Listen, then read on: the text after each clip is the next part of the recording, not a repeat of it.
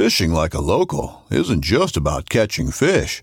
It's about connecting with the environment and the people who call it home.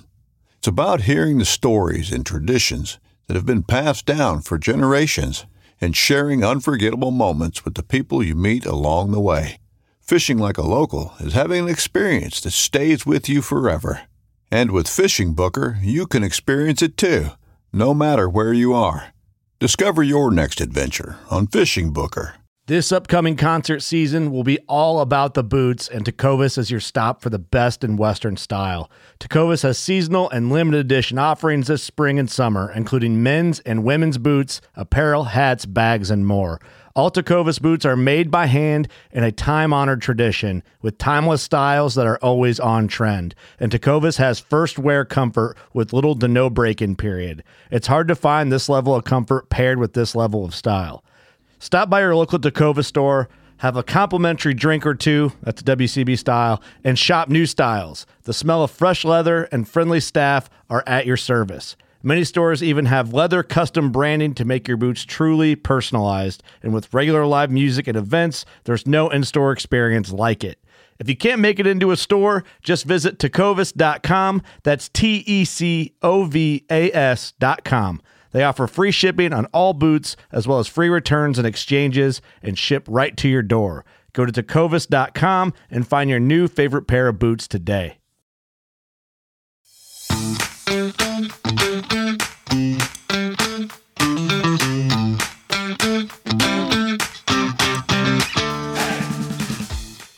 Hello and welcome to the Publicly Challenged Podcast. I'm your host, Luke Oswald, and I hope you join me on my quest for knowledge to become a better hunter, angler, and forager. Stick with this and who knows, maybe we will learn something together. So before we get started on the show, I want to talk about a few things. I want to talk about the giveaway I'm doing on the Western Hunting Summit. So I'm giving away a spot to the Western Hunting Summit in Bozeman, Montana, with Ryan Lampers that he puts on. And there's going to be some awesome people there teaching you all kinds of things and advancing your hunting experience so you can get years ahead of where you would, flatten that learning curve, if you will. I went last year and it was absolutely amazing, and I wanted to share that experience with somebody. So with that being said, send an email to admin@publiclychallenged.com telling us why you think you should go. Follow Publicly Challenged on Instagram. Follow Western Hunting Summit on Instagram, and also Initial Ascent, because they're going to be giving away a 2K pack to the lucky winner who gets to go out there. So not only are you going out there, but you get a brand new pack to go out there with. So follow Initial Ascent, and thanks Dennis and Joe for stepping in and doing that. Initial Ascent packs are awesome. I got one, and I used it all last season. Same exact pack the winner is going to be receiving, so that's pretty cool. Also, want to talk about Basemap. Basemap Hunt Fish. Awesome app.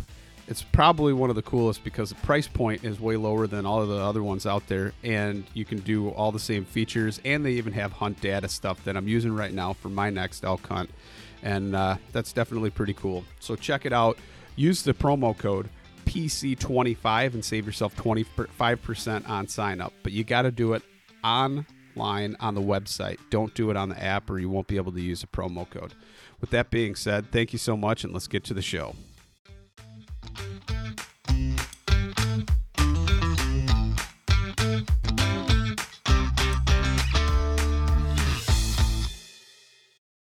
All right, so I'm sitting here and I am talking to Mark Warnke.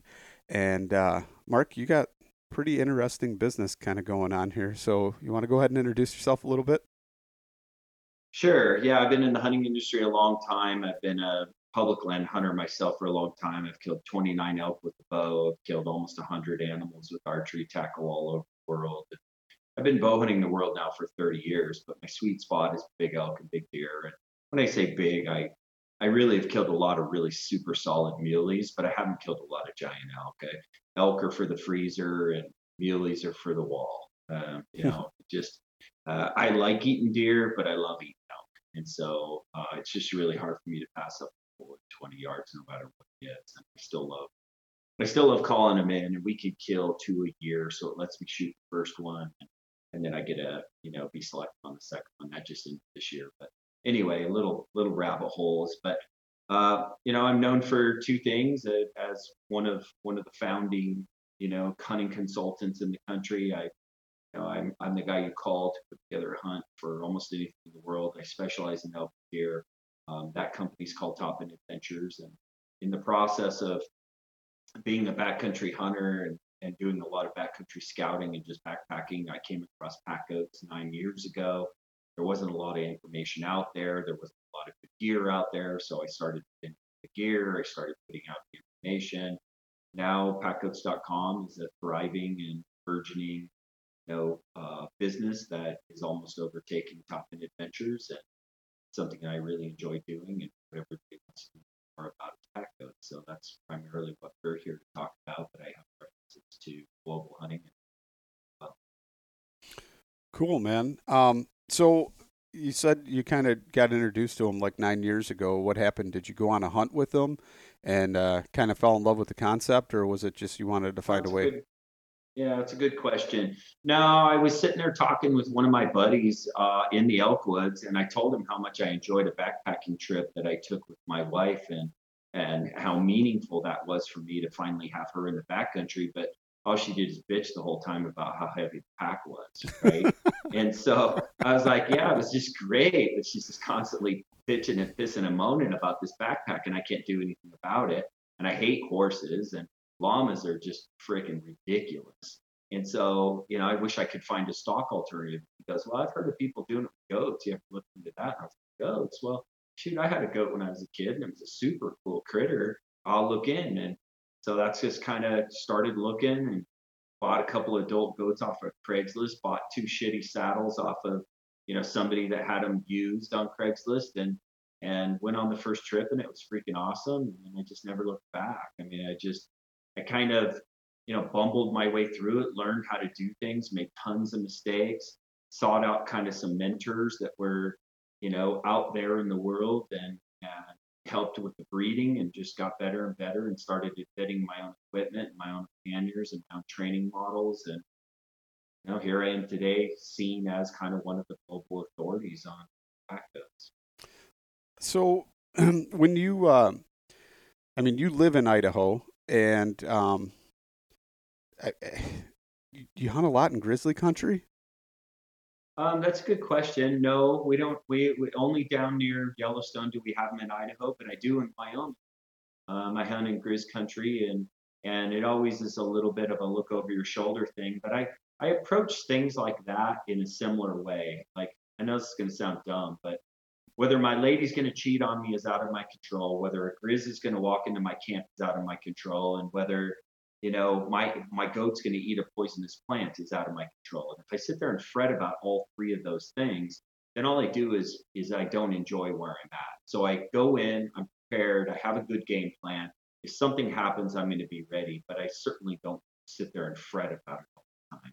So when I'm in Grizz country, or just, I mean, in Idaho, there's bears, cougars, and wolves everywhere where I camp. Bears are the ones that I quote unquote worry about the most, because they're the biggest bumblers. They're not a methodical predator. They're not going to take a lot of time coming in. They are an animal that is uncalculated in how they approach a potential prey or curiosity.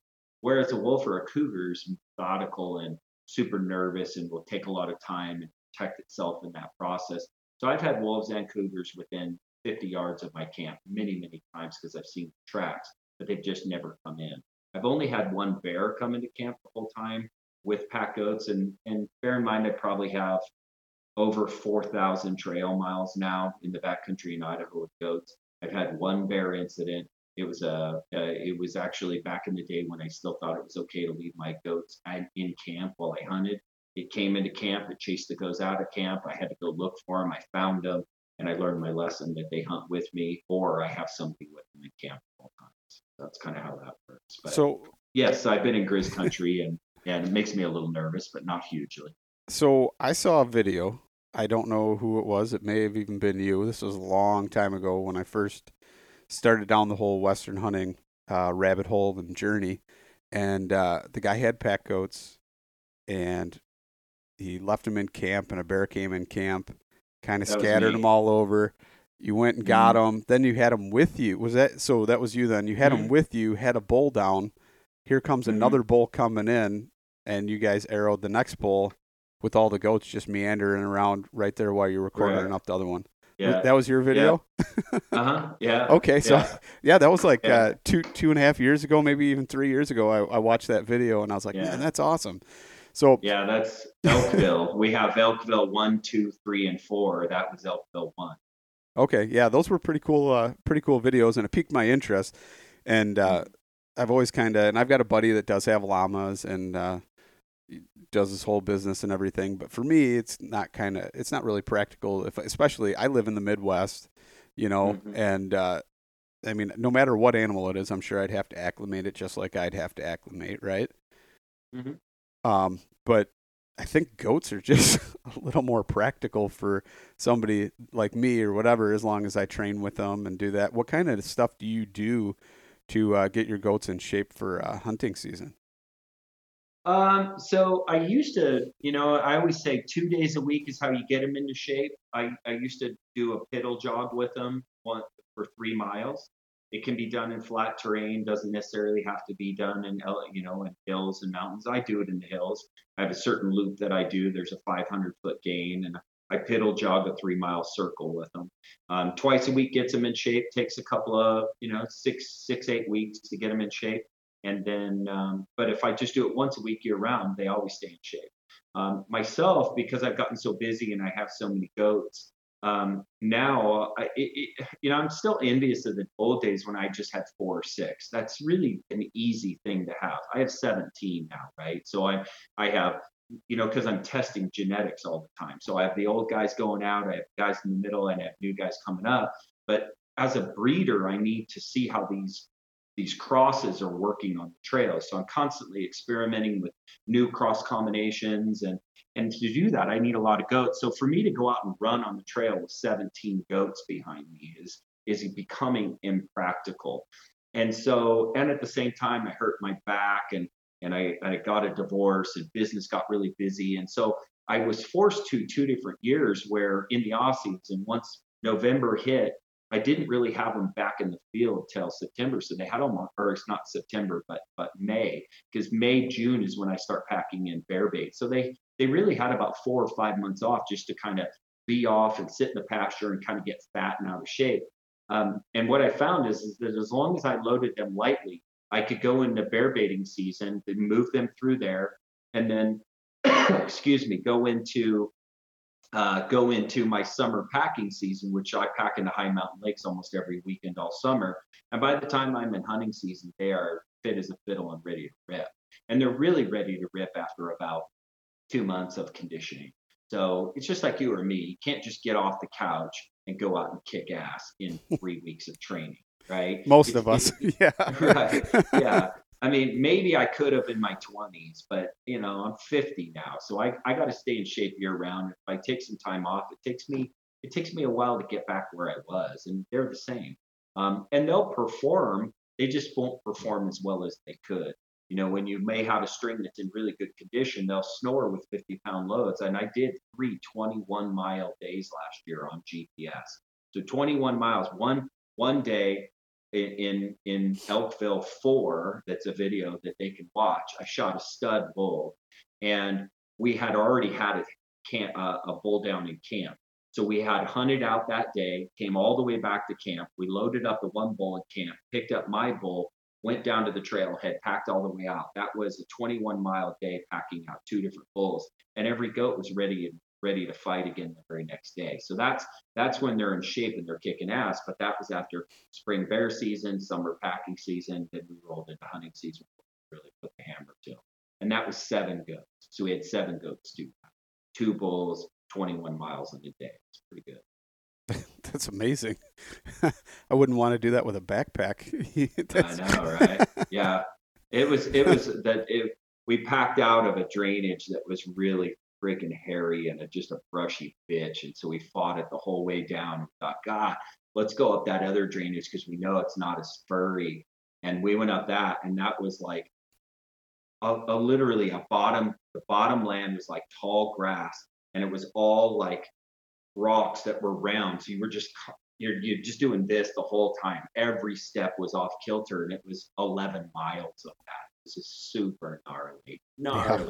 That was a gnarly. That trip out back to camp was harder than the trip down with load. It was just the footing. The footing sucked the whole way. That sounds terrible. Yeah. That's one of those where not to shoot a bull, right? We're just I go to so much effort to be away from people. My day just gets ruined by seeing the dude. And I've just always been that way. I'll always work harder than other people just to get away from it. There's a lot of hardcores out now. Backcountry it used to be kind of a mystery and it was easy to be alone. Now it's super hard. I bump into guys where I never bumped into before. It's kind of heartbreaking to be honest with you, but nature of things. Yeah, I'm probably one of those guys, unfortunately, that you're going to be bumping into, even though I'm trying to do the same thing. But so when you're running these and you're taking them in the backcountry with you, are you running them like are they in a string or on a line, or are they just kind of free? I never have them tied up. They'll always follow you just out of herd mentality. So do they always follow you, or do you have to kind of condition them from the beginning to kind of follow you? No, the bonding process bonds them to you. And in goat world, if a doe walks the other way, the lowest rung of the string walks the other way, they'll all follow. So because I walk away first, they'll all follow me. It's just like this collective conscious. Goats don't walk away from each other. So if somebody's walking, then they'll all follow. So it's just how it works. So through bottle feeding, we take them away from their mothers while they're still wet. We bottle feed them from day one. They assume they're a human. They assume we're a goat. And so it's just we're part of the herd. And we're different because we're the alpha. They don't ever challenge us physically. They're very loving. But you got to remember, goats aren't loving to one another. So we're unique in that we dole out love and we're the alpha. So we are the king of all alphas in that way. And these goats are like golden retrievers with horns. I would trust a small child. They're beautiful, loving, kind, personal filled. It's the funniest thing to me because guys like us, I spend most of my life in a sleeping bag. I'm a hardcore outdoorsman.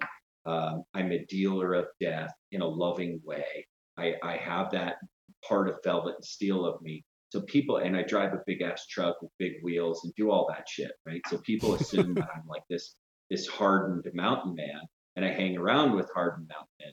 You get that kind of guy and me around a goat, especially a baby goat. They get all freaking lovey-dovey, start using their little kid voices and what are you doing today and tickling and pursing their lips and just becoming these giggly little girl men. And that's the way goats are.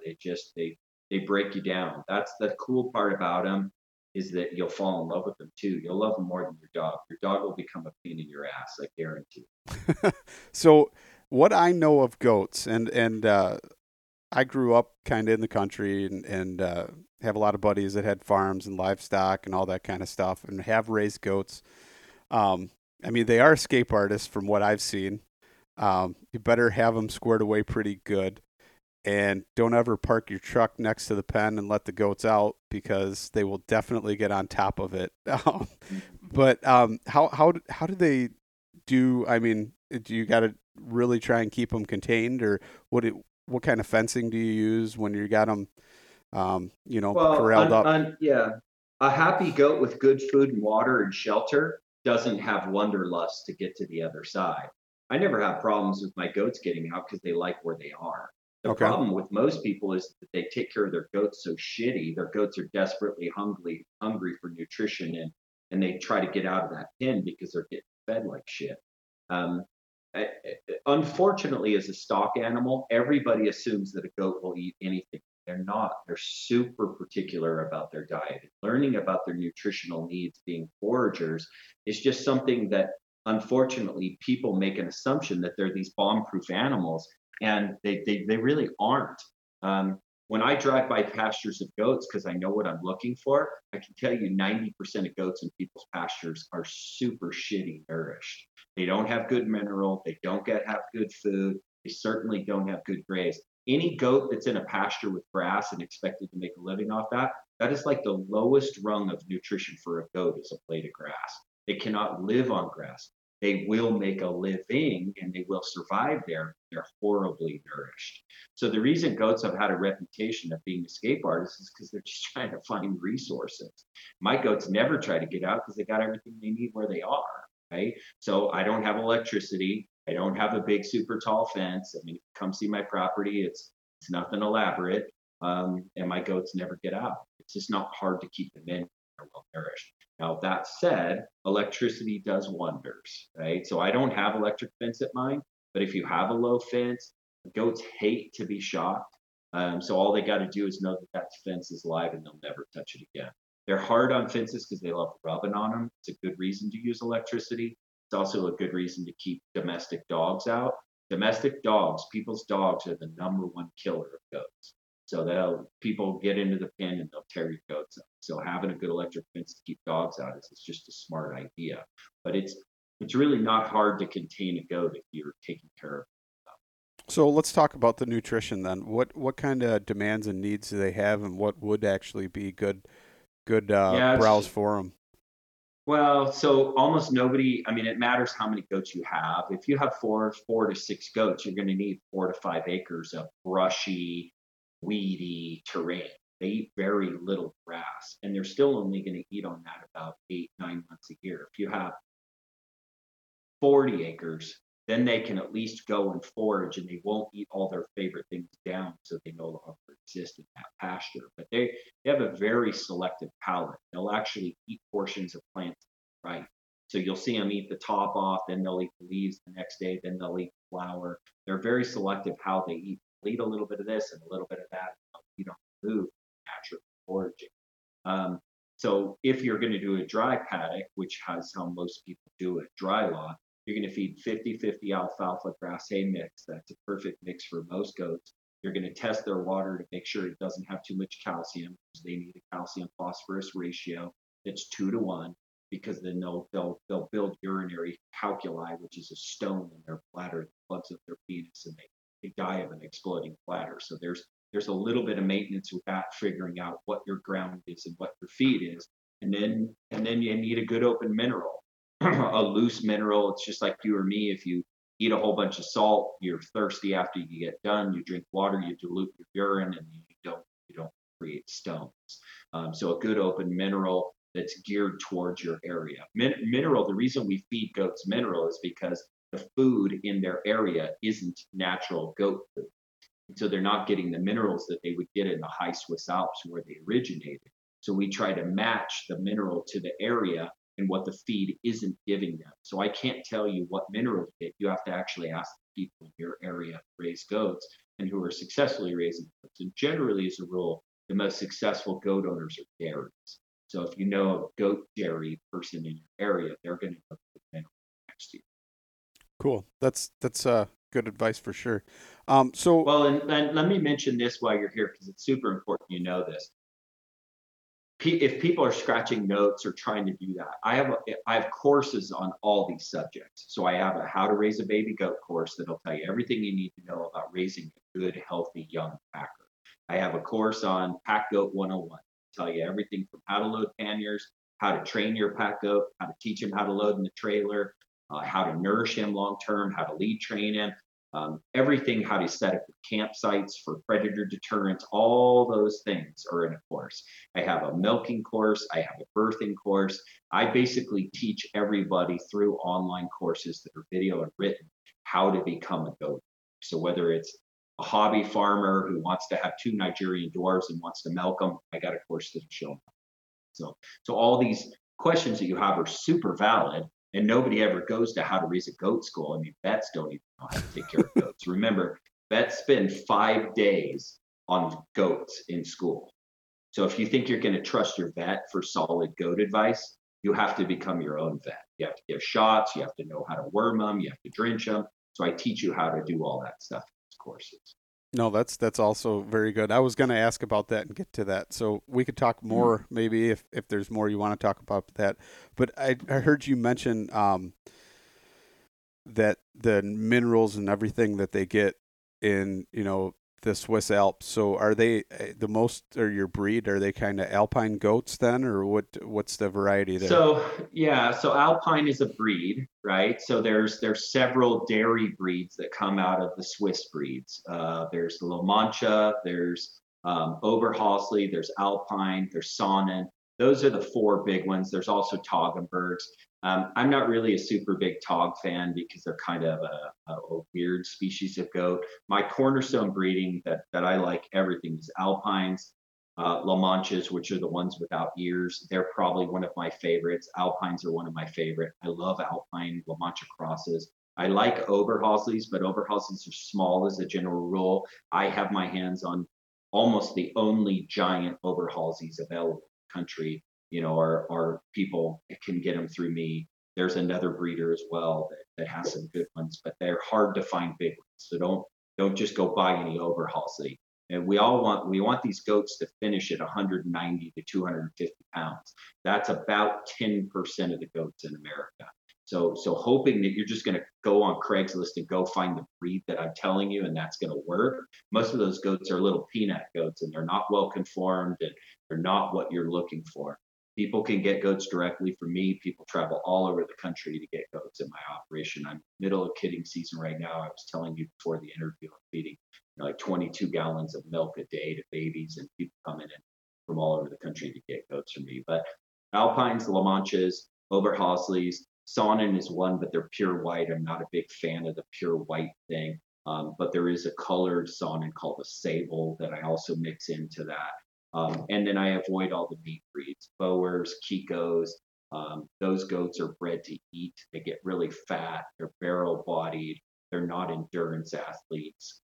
They're kind of like trying to have a line in the Spartan race. You want a tall, leggy, skinny guy to win a race for you.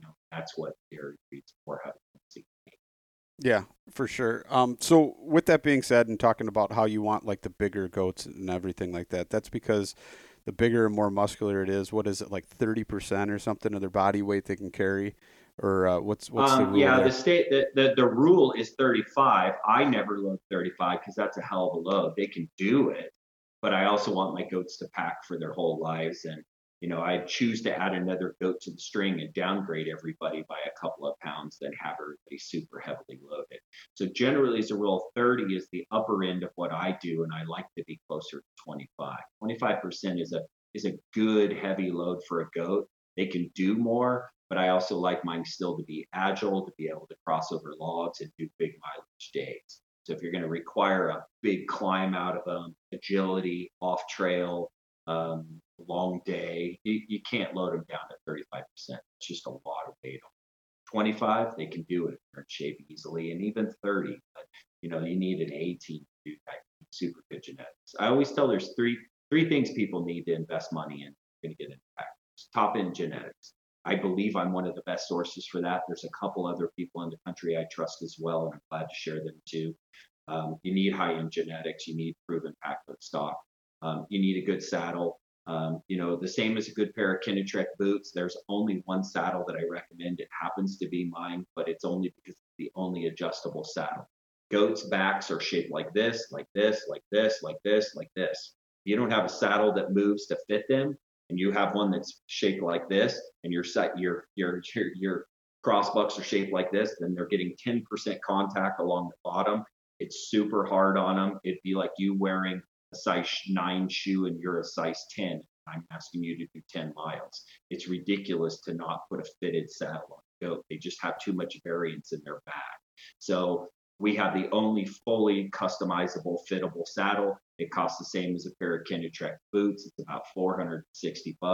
You need to be prepared to get a good saddle. If you want to go cheap on your panniers and your collars and your leashes and your high lines and all that shit, have at it. Don't buy a cheap saddle. And the other thing is your education. You don't know how to raise a baby goat, you're not going to raise a good goat. You need the education and know how to take care of them. I have people that follow the program. They have goats that finish out at 220 pounds. I can sell their buddy their twin. He doesn't go at the course. He doesn't follow the program. That goat finishes out at 170 and he's malnourished. I see it over and over and over again. So 3 things: education, a good saddle, and the right genetics. That's the way to start.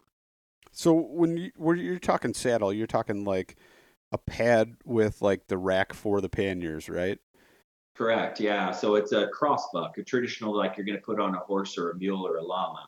It has to actually have room for the spinous process. You can't put weight. So it rests on the ribs on each side. And then you have two ears that come off each side. The other thing about my crossbuck, traditional crossbucks come up and then they cross right up here, right? So you have a saddle that sits like this, and then you have crossbucks that come off, and then you hang the panniers on each side of that. With a goat, they're the only stock animal that's super good at about going under things. So if you leave 4-inch crossbuck up on top, all it does is hook on everything. So what I did is I rolled the ears down to the side. So now you lose 4.5 inches on the top of the saddle, and a goat can go underneath structure. And so that's just another of many advantages of this saddle. The other thing, and you can watch my videos on it, because of how a goat is built and because the saddle wants to creep up on their wethers, you can't get proper fit if you have the cinch coming off the middle of the saddle where it traditionally goes. You have to bump it further forward. Well, nobody has that either. So again, unfortunately, because goats get considered as just this second fiddle animal, they've never had saddles that have truly fit them until the one that I put out. And there is one other saddle that does, but it's a soft saddle design. It's a good one. It's called the Sopris. It's equally expensive as mine, but the problem is it's soft saddle design, so it's reliant on super heavy cinch pressure to hold it in place. And it's like you or I wearing a 12-pound weight on our chest and trying to breathe in the backcountry. It doesn't work to have our chest compressed to hold that back on. So good design, smart idea, poor cinch design, so it doesn't fit. So again, that's just the way it is. If somebody else had a better saddle, honestly, I would buy theirs. I'm not here to sell saddles. I'm here to keep goats comfort. Right. So when you're loading them up, then what are we talking? Like 15 pounds per side, kind of roughly is kind of your goal there then, or No, 25 to 30 aside. My goats average like 215, so 30% of their body weight. I can put 60 to 70 on a good goat. The saddle weighs 7.5 pounds, and I can put 25 to 27 each side pretty easily.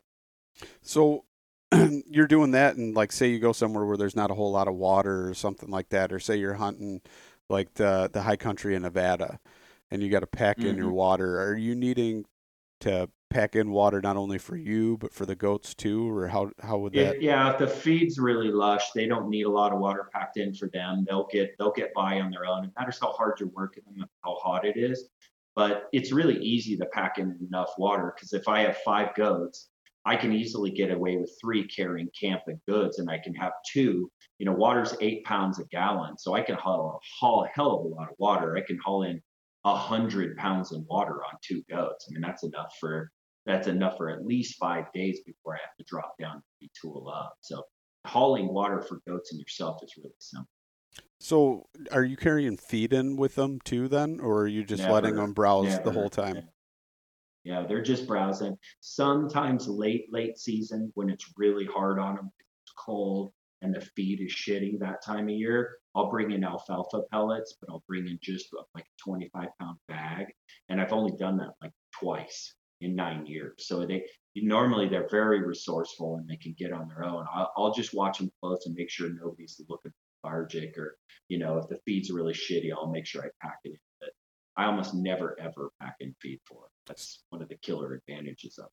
So you said a bag. Are you talking like pellets, like pelletized food for them, or are you feeding them? Yeah, okay. Like alfalfa pellets. Yeah.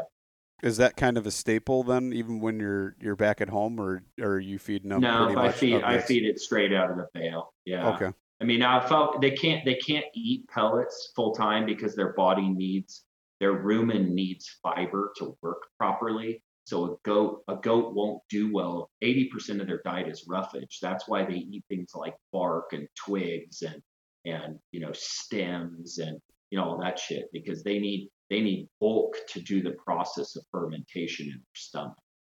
Right. So when you're doing that, and you kind of mentioned like when the weather's shitty, so are you talking like snow or something like that, or where the feed is covered? Yeah, I mean, not as much that. It's that they're getting wet and cold and they're having to try to keep themselves warm. So I pack in a backcountry milker. So I'll bring a doe in with me. So my female will produce a gallon of milk a day for that's 2,200 calories a day. So that means I get to leave food at home. I don't have to worry about it. I get perfect fat and protein. She's making it for me from leaves and twigs while we're walking along, right? So that's a super kick-ass aspect, right? And she's really easy to milk. She's nice to have in camp because she keeps the boys feeding. She's out feeding all the time. The boys get kind of lazy, but the girls are always eating. They're making milk, right? So I'll have a backcountry milker with me, and I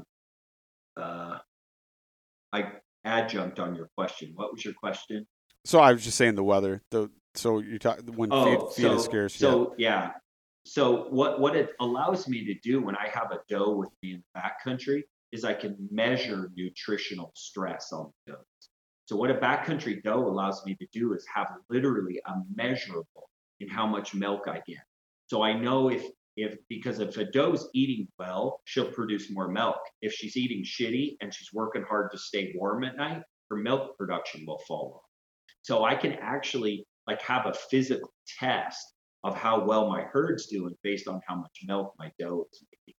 Because like I'll bring a doe home from a backcountry trip and she'll be making a half a gallon a day in the backcountry. I bring her home and I get her grain and I get her alfalfa. Bam, we're right back to a gallon a day again. So nutrition is a huge part of it. And you will see a doe fall off as the trip goes. But that's how I've kind of paid attention to how well my string's doing, is how well is my doe doing, right? If they're spending a lot of energy, it's like, we have a product that's a goat coat. So it's like a raincoat for goats. And when goats get really wet, they have a hard time staying warm at night. So we have a tendency to try to keep them dry if we can. So we don't try to keep them warm with an insulated jacket. We just try to keep them dry. So we'll either bed them down underneath trees, we'll bed them down underneath the tarp, or we carry a little 1 pound goat coat. We'll put the coat on them and it'll keep them dry at night. When I coat up my doe, she has better milk production because she's not working so hard all night long trying to stay warm, right? So that's kind of the process. That's what I try to teach people. If you make the goat work hard to stay alive, then he's going to have less energy to work hard for you. So work hard to keep him comfortable. Haul him well, feed him well, shelter him well, and he'll bust his ass for you. But he's just not going to have as much in the gas tank because he's putting it out every night just staying warm. Yeah, no, for sure. So, how do they do in like snow then? I mean, especially if it's getting a little bit deeper, can they handle it? As fine as a mule deer handle it. I mean, once they start post holing and they're bellying out, they're going to struggle their asses off. But so are you at that point. So, foot of snow, no big thing. 3 feet of snow kicks their ass, and it kicks my ass too. So we're probably not going to hang out in 3 feet of snow. I'm going to head home. Right. So I think I saw a video of you, speaking of the milk thing. You were milking the goat, and then I think you put it in your coffee or something. You're making a pot of coffee in camp. It's the most badass coffee ever. That's awesome. Yeah, I don't use cream at home, but in the backcountry, I'm always using goat milk in my coffee because it's part of the way I take the goat milk in, right? I don't just want to drink milk all the time, so I put it in my coffee. I put it in my soup at night. I use it in cooking. I'm using it in my hot chocolate, that kind of stuff. I mean, I love goat milk. It tastes delicious, but at the same time, when you're trying to drink a gallon a day, it's a lot, and I'd rather have it in my coffee and my hot chocolate, my soup. So yeah, I do it lots. Right. No, that's actually a buddy of mine kind of taught me that. He always puts heavy cream in his coffee when we go hunting, like especially like duck hunting or something. He's like, well, I don't want to be a D-bag and, oh man, I'm hungry. We got to go get something to eat. Let's stop hunting. And he's like, if you put the heavy cream in your coffee and load it up pretty heavy, he's like, then you got your coffee and you got a little something kind of in your stomach for substance. But so that's smart doing that smart. For sure. So you you were saying, so how do you have to like refrigerate the milk or I always just keep it in the creek. I'm always camped next to water, so I just have a stainless steel water bottle and I'll keep it in the creek. And I milk every morning and evening, so I usually just consume the one half in the morning and then the other half in the evening. No, that's awesome. That's pretty cool to do that. And I mean, like you said, you're using it for an indicator. So I mean, that's a good idea. So now you're pretty much telling everybody. Go ahead. Oh, I Sorry. was going to say, so now you're pretty much telling everybody though that you not only do you need that, but you need a kitted nanny with you, right? So one more to buy. Yeah. Right. Well, I have the luxury because I'm the goat guy to have, we milk 8 gallons a day, so I have milk goats here all the time. So Cinder is my primary backcountry milker. She's experienced in the backcountry. She knows how to feed herself. She defends herself from the boys. But if you just had one, it's a really nice addition. The ladies they got a cool energy to them, and they're a cool critter. They got a I don't know. I like having she gets to be my fire. So Kind of lost you there a little bit. uh, so I said, yeah, I like having the girls around the campfire. They're allowed. They aren't on the campfire. Fighting each other. Goats are aggressive with each other. Yeah. So how after say she kids and she has the milk, how long will a goat continue to produce milk before Yeah, before she it's stops? one of the super cool things about goats. They produce until you quit milking them, so it's a supply and demand thing. They fall off a little bit in their production, but you don't have to freshen them every single year like most other milk animals, and so they stay fresh in milk for a long time. So it's not you don't have to kid them every year to keep it going. No, that's pretty awesome. I did not know that. So Mm. I always thought it was kind Hmm. of like the same thing as a dairy cow or something like that. So Right. you were Yeah, the other cool thing is their milk is naturally homogenized, so it doesn't separate into the cream and get all disgusting on top. The fat is always in there, so it's always just stays milky instead of separating. no, that's awesome.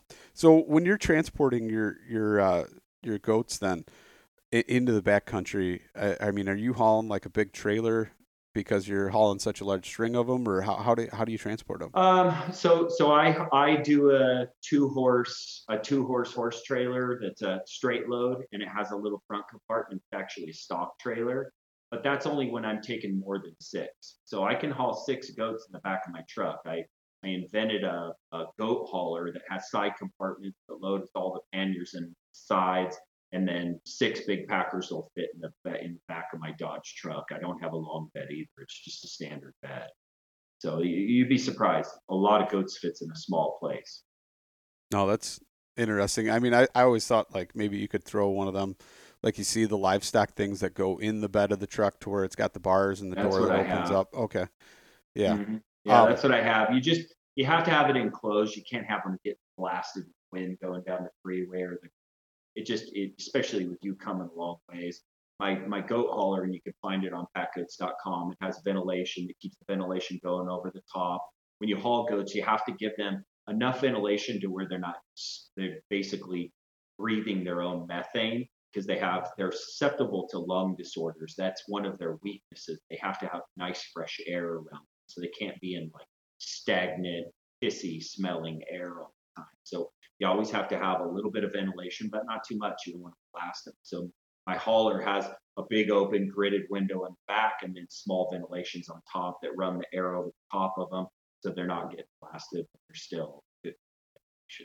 so it kind of made me think of it when you were talking about they need to be like sheltered as you're transporting them. What kind of shelter do you use at home then? I mean, pretty It's a much simple anything. barn, three-sided box. You just need a roof and 2 sides. They can literally withstand almost any weather with good bedding. I mean, people are having them in Alaska and 30, 40 degrees below zero and that. As long as they have good beddings and a full belly, the way a goat stays warm at night is with a full belly. So that's another way you keep them well in the backcountry is you get them a good feed. I like to say that, hardworking packer needs about an hour and a half in the morning and an hour and a half in the evening to just go out and feed, fill its belly to be ready to work for you. And it's that evening feed is super important for them because that's what allows them to have a full belly and then ruminate all night. And that process of rumination creates heat.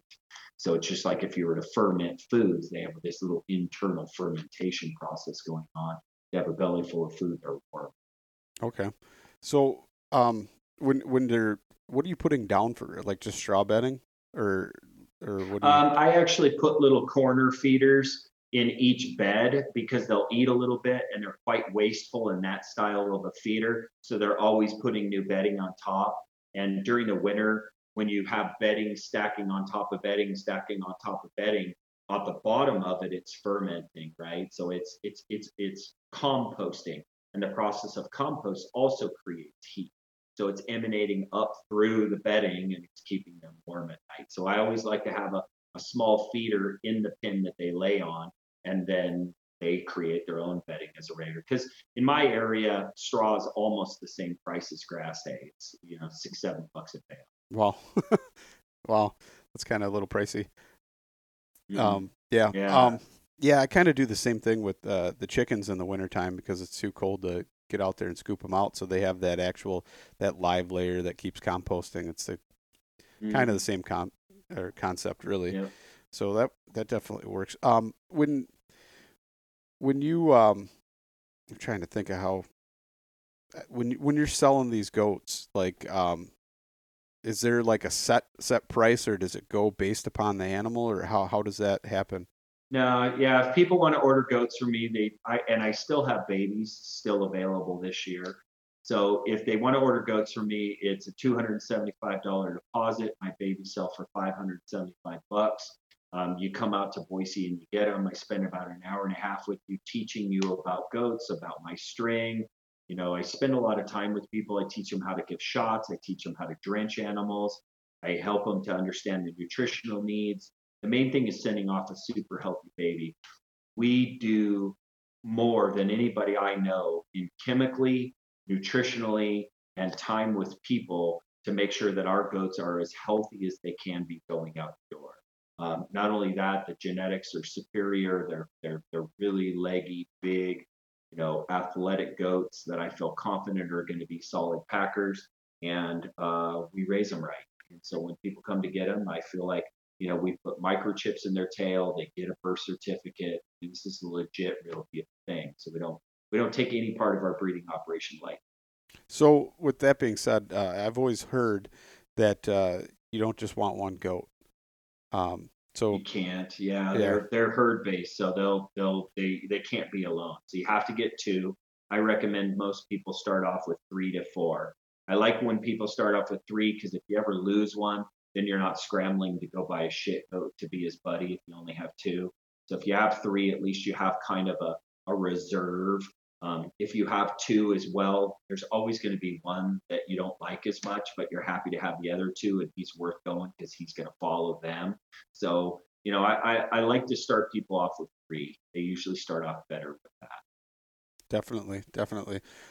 So I mean, is it true like a goat will actually die of loneliness then? If they're not by themselves, or what tends to happen? No, but yeah, but they'll be trying to get out all the time. That's another reason people think goats are escape artists. They put them in a pen alone, and they'll do whatever they can to get out of that pen. Yeah, I don't know if I know that bucks often in the commercial operations will be kept alone in their own pen. And those guys kind of just like go crazy. They literally do. They have short lifespan. They're super weird. They kind of go insane. Uh, and I've seen goats. I'm not one of these bunny hugging, thinking animals are like us and all that shit, but I literally have seen goats be depressed. I've seen goats that I've pulled off of other farms that were raised there, put them on my farm, and seen them be down in the dumps for months before they kind of pick back up again, start feeling like a part of the group. They're a pretty high functioning critter, really. That's crazy. I guess I could see it, right? If it's mistreated or whatever, yeah. Especially because they have that herd mentality for sure. Um, They do, and they're super smart. They're just super smart. So that's another thing as well.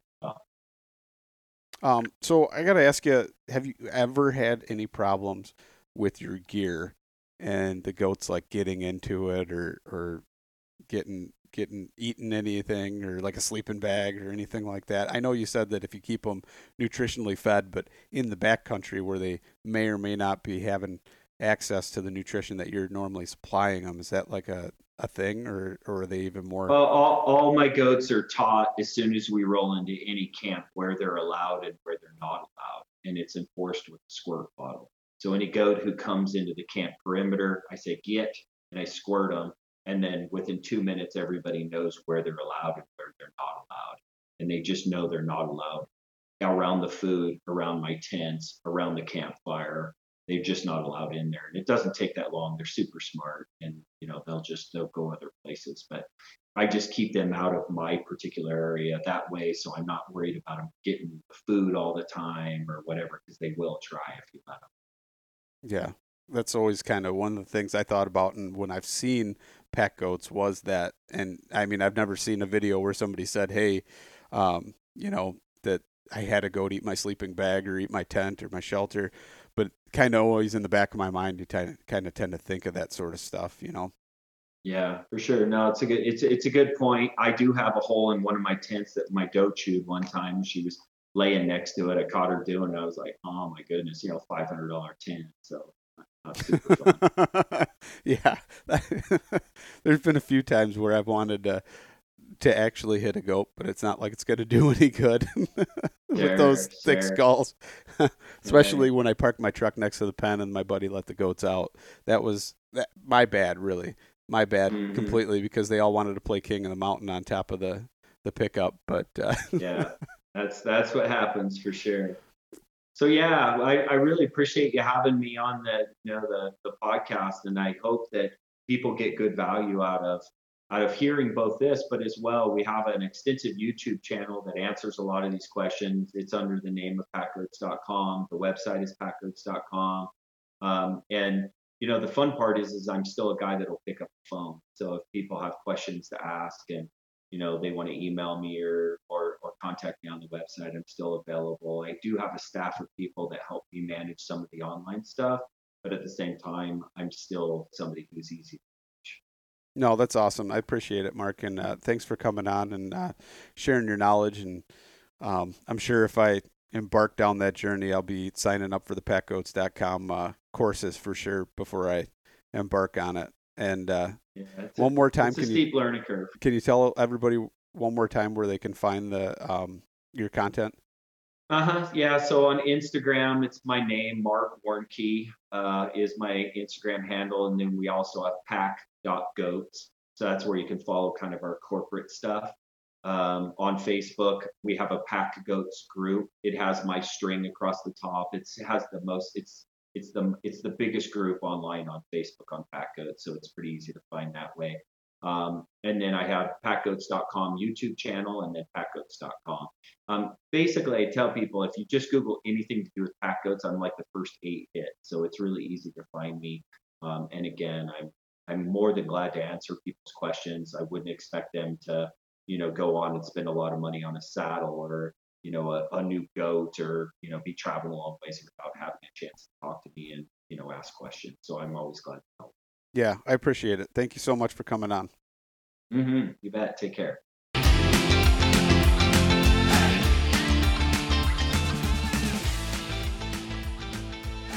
And once again, thank you so much for listening to the Publicly Challenged podcast. I hope you enjoyed the show, and if you did, please subscribe on whatever platform it is you're listening to.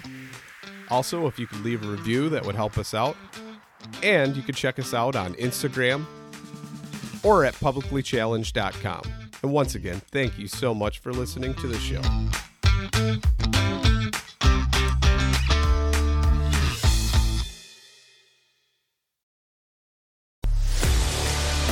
A life that has the stories to back it. A life to be proud of. It's a Winchester life. Yeah, baby. 6'8" Western. Oh, mule deer, baby, right there. Tune in every Tuesday at 7 p.m. Eastern on Waypoint TV. On Mondays, head offshore with Captain Scott Walker and Steve Roger for breathtaking deep-sea adventures. Coming to me. Double. He's jumping. Oh! Look at that belly. Don't miss Mondays with Into the Blue. Brought to you by Academy Sports and Outdoors from 7 to 10 p.m. Eastern. Tell a few fish stories along the way. On Waypoint TV, the destination for outdoor entertainment.